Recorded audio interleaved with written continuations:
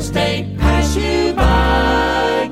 You're listening to Real Estate News Radio with Rowena Patton. Let's join the broadcast already in progress. Good morning, Jacob. How are you doing today?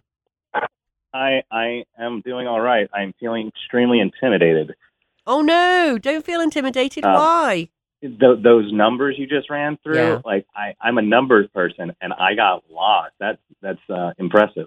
Well, I don't want you to get impressive. lost. Which bit was confusing around it? Should I just do one county because they're all acting the same right now? It's kind of like I'm out of my realm. You know, it's like I walked in with my baseball bat to a football stadium, sort of thing, where you're just completely talking a different language. Oh.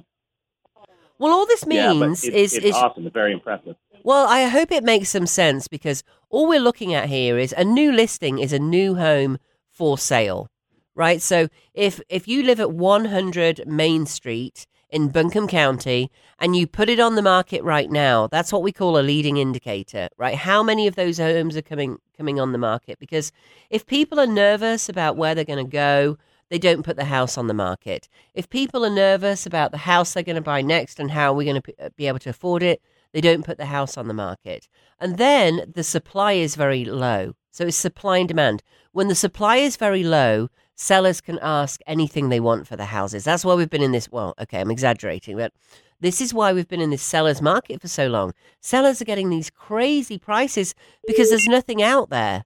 You know, there's nothing available. The supply is very low. What I'm showing you by these new listings figures is showing you the competition to your home, that it's gone through the roof. Haywood and Henderson, we've gone up 30%. Buncombe County, we've gone up 20%. So there are 20%. Our supply chain has gone up by 20%. That's going to hit figures over time. You bring it back to supply and demand, and I'm right on the same page, and it all makes sense. Yeah, there you go. Yeah. Wow. And the demand is the same thing, right? So now we're getting more homes on the market, over 400,000. That's the important thing. So the media out there, the common narrative with agents and people is that, oh, it's still a seller's market, we're going to be fine. And then Forbes came out about 2 months ago and said we're heading towards a severe recession, end of this year, early next year. Then we had Bank of America follow and a lot of people saying we're going to be going into recession. That's normal. It's a 7 to 11 year cycle. There's nothing abnormal about that. You can blame the government or not blame the government. This cycle still happens. Sometimes because of the administration, our cycle got longer this time. We stayed in, a better economic realm. And then when we switched, we started to go down. But it is normal, 7 to 11 years. We're going to see houses go up, houses go down. We're going to see the stock market go up, the stock market come down for 7 to 11 years. That's the important one. So when we look at greater supply, right, so we're seeing a greater supply. The line's going almost straight up for Haywood County and Henderson County, for Buncombe County. It's a little more gentle, but that line has been going up for a year, over $400,000. And the recession in housing, or it's not a recession in housing, it's a lowering of prices, right? And often an increase in interest rate because of inflation, if we have inflation. Of course, this time around we do it at a 44-year high, which is a real problem. That's probably our biggest problem out there. So then when we look at demand, we are looking at showings per listing. That's how many people are looking at a house, and frankly, how desperate are they to buy it? So is that 12 showings and then the house sells at 100 Main Street, or is that 2 showings? Well, guess what? All those lines are straight up too. It's taking more showings to sell the house, which means that demand is slowing down a little bit. And the figures in terms of the prices that we're seeing, oh, it's going up, going up, going up. Guess what? They're all flat. I can show you those too. So in both Buncombe, Henderson, and Haywood. Now, in 90 days' time, when those new listings actually go under contract, then it takes 6 weeks for us to get the figure that they sell at, right? We're about 90 days out. So we've got, if the bottom line is, if you've got a home that's priced in the 300s, 400s or up, especially as you go up way above that, the line just gets more vertical. Sell it now. You've got a 90-day window before your price starts getting hurt. So are you kind of saying that we're a little bit behind the curve on our information, Yes. so we may be farther along to that peak than we already knew? So even though this is what we're looking at now, you might already be too late if you haven't done it to put your house on the market. You're actually not too late, because we don't have the media screaming about how house prices are going down right now, and most people think it's still a seller's market, and a lot of perception is what creates a market. When somebody in the stock market starts selling off, all the other people go, oh, it must be time to sell off. Whether it's right or not, frankly, perception creates a lot of the market. So the figures that I've shown you prove that at least in that last year period, more and more and more showings have gone up. In other words, the supply has increased. I'm also showing you showings per listing. That is proving that over the last year, this is over 400,000. That's the critical one.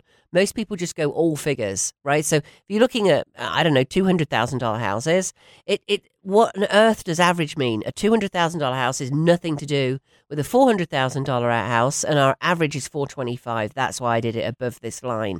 And the prices start creeping down at the top. The $1 million houses go first, the 900 next, the 800 next, the 700 next, and it creeps all the way down. You're not too late, because we're still getting multiple offers, less multiple offers than we were. But I'm the canary in the coal mine right now. I'm ringing that alarm bell. Actually, if I were the correct canary in the coal mine, I'd be clinging on with 1 foot at this point, because there's a lot of gas in the coal mine. And do you know that phrase, the canary in the coal mine?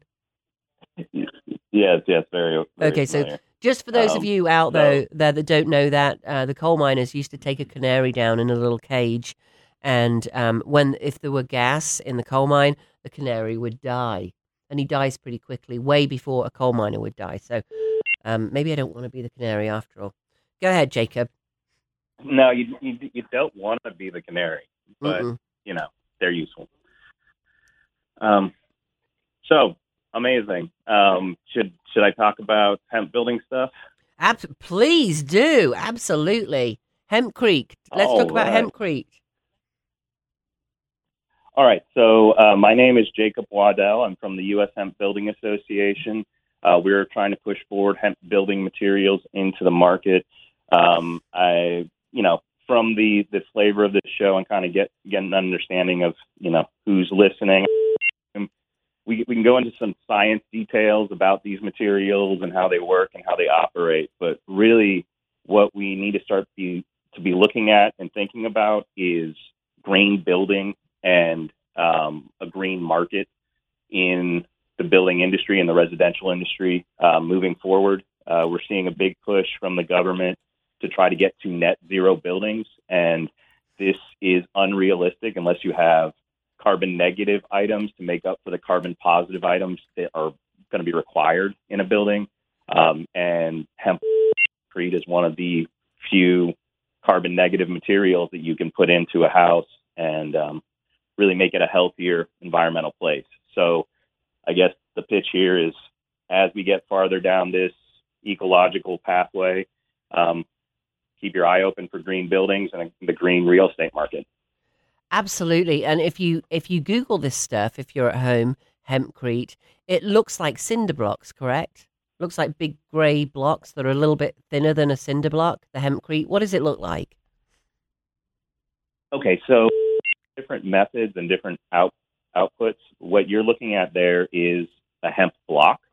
You can also have panel forms, and you can also form it in place, like in the framing. Ooh. So it looks like almost when it's wet, it's almost like mud and sticks. It's like these are aggregates in like a lime, but they're woody aggregate, and then you can pack them in, and then they dry and they become hard like stone. They're part lime or majority lime in traditional hempcrete, so you basically create like a stone wall. So I just had somebody text me to say, they posted on the Facebook page, do you get high in a hempcrete house? We might start to craze here, Jacob. Yeah, no, I hate to disappoint everybody. You will not get intoxicated at all by the house. You'll actually be less polluted because normal housing materials are off-gassing things, and you're going to remove that off-gassing. So you're going to have less chemicals. And by that, we mean when we put carpets down, most carpets put off a gas. Even paint does. All kinds of things that you use in a house. Paint does. Yeah. Linoleum's one of those Walling good ones, systems, right? like paving.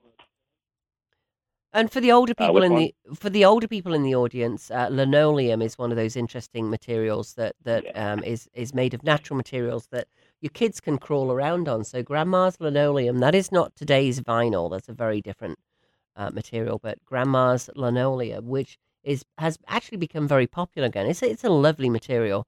Is also one of those materials that your kids can crawl around on, and you don't have all those gases coming out. And the interesting thing for me, Jacob, when I started looking this up, is that Asheville is like the epicenter of this. I had no idea of hempcrete houses. Yeah. Yep. And the first permitted U.S. homes were in Asheville in around 2009. Things have developed and changed since then a little bit in the country, but that's the kind of the hub for American building in a way. And I guess we are kind of cool and hip here, so that kind of makes sense. But guys, you got to see these. Well, just Google hempcrete house in Asheville, and you'll be amazed, absolutely amazed at what these things look like. And you're going to have to give me, if you have any contacts for the owners of these, give me the contact for them, Jacob, another day, and we'll get them on the show because they are just fascinating. I don't have the contacts, but I will tell you that one of them didn't go for sale. So one of them is at least on a second owner. Ooh. So I don't know exactly what that transaction looked like, but that might be interesting stuff to see how that went through. Did that affect a housing price?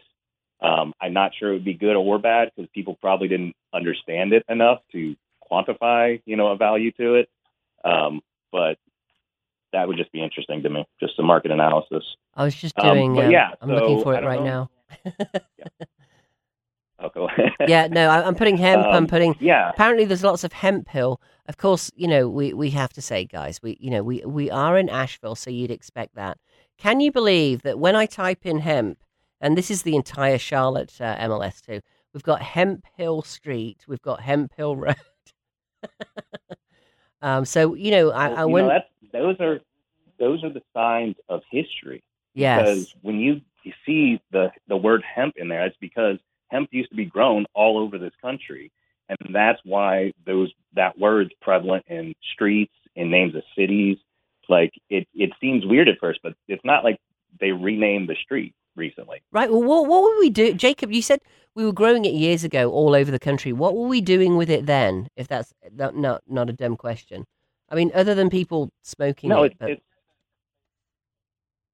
it wasn't being smoked almost at all. It was primarily used for cloth, ropes, clothing, canvas. I mean, the word canvas is from cannabis because that's what people use. Sails for boats. Those were all made from the cannabis plant, like from the fiber side of it. Wow. Honestly, when we look at the illegalization, a lot of people point to the fact that it was competing with cotton. So cotton had an interest to get it out. It was competing with wood and paper. So wood had an interest in getting it out. It was competing with, like, if we didn't have plastics, we wouldn't have nylon, which was really the only option to replace hemp rope. So without the development of polymers, we couldn't have stopped using hemp because hemp is such a strong natural fiber that it was used on critical aspects of materials that needed strength. So, as usual, modern materials came in and pushed out something that was natural and very strong. And now we're using modern materials with hemp, like hempcrete, for example, to bring it back. It's really interesting. I actually had no idea that it was grown all over the country and used for such. Yeah, there's stuff like the draft of the Constitution was on hemp.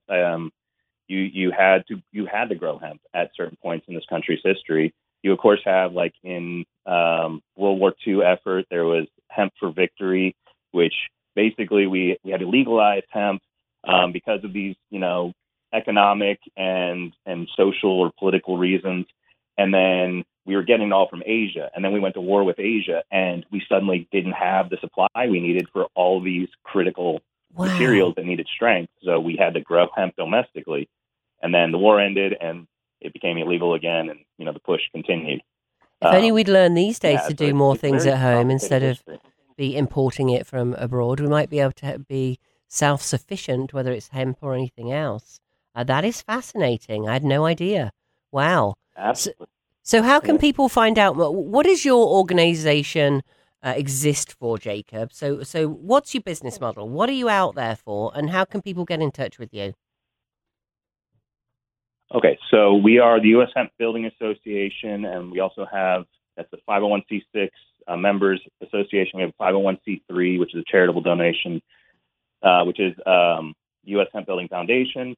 We're there to kind of set up this industry and kind of move this forward and push it forward. Most recently, we got recommended for approval for the IRC residential codes. We're preparing in 2 years to go for the commercial codes. In this country, we have not been using this material, but they've been using it in Europe. So we have a long history, and we can see the past 30 years that how they developed and how these homes have been successful. So we're just trying to move it into this market. We're working on standards for quality controls in components. Right now, we're working on educational materials. I am making cartoons. It's a lot of fun. So we're really there just to try to make people aware and realize this option's out there. And when people, like I said, this environmental stuff, whatever side you lean on, that's the way that it seems like things are going. And we all need to be prepared for a developing market. And this is a key to that developing market. Got it. And you're national, correct? We are a national organization. I live in Nashville, Tennessee. We're based out of Colorado, and we have a board of directors and 7 board of directors in like 6 different states. So wow, all over the place. Wonderful. Okay. And repeat your website again so people know how to get hold of you. USHBA.org, O-R-G. So U.S. Hemp Building Association.org. Wonderful. USHBA. Hey, thank you so much for spending a few minutes of your Saturday morning with us. You go and I hope it's beautiful in Nashville this morning. It is beautiful out here, and there's a concert in the afternoon that I think I'm going to go to. So it's a beautiful day. Thank you so much, Rowena. Of course. Yeah. What's the concert? There's a Nashville Helping Nashville concert in the park, and the last band is doing Neil Young covers. Oh, wow. Gosh, I'm a little bit envious. However, we do have the beautiful weather here today. So enjoy those concerts this afternoon, and we'll talk to you soon. I'd love to have you on to keep just exploring this new way of building, Jacob. Thank you so much. Thank you, Rowena. Talk to you soon. Don't let real estate pass you by with All Star Powerhouse. Rowena Patton here at All Star Powerhouse. Sell it now. Don't wait. Call me at 828-333-4483. Don't let real estate pass you by.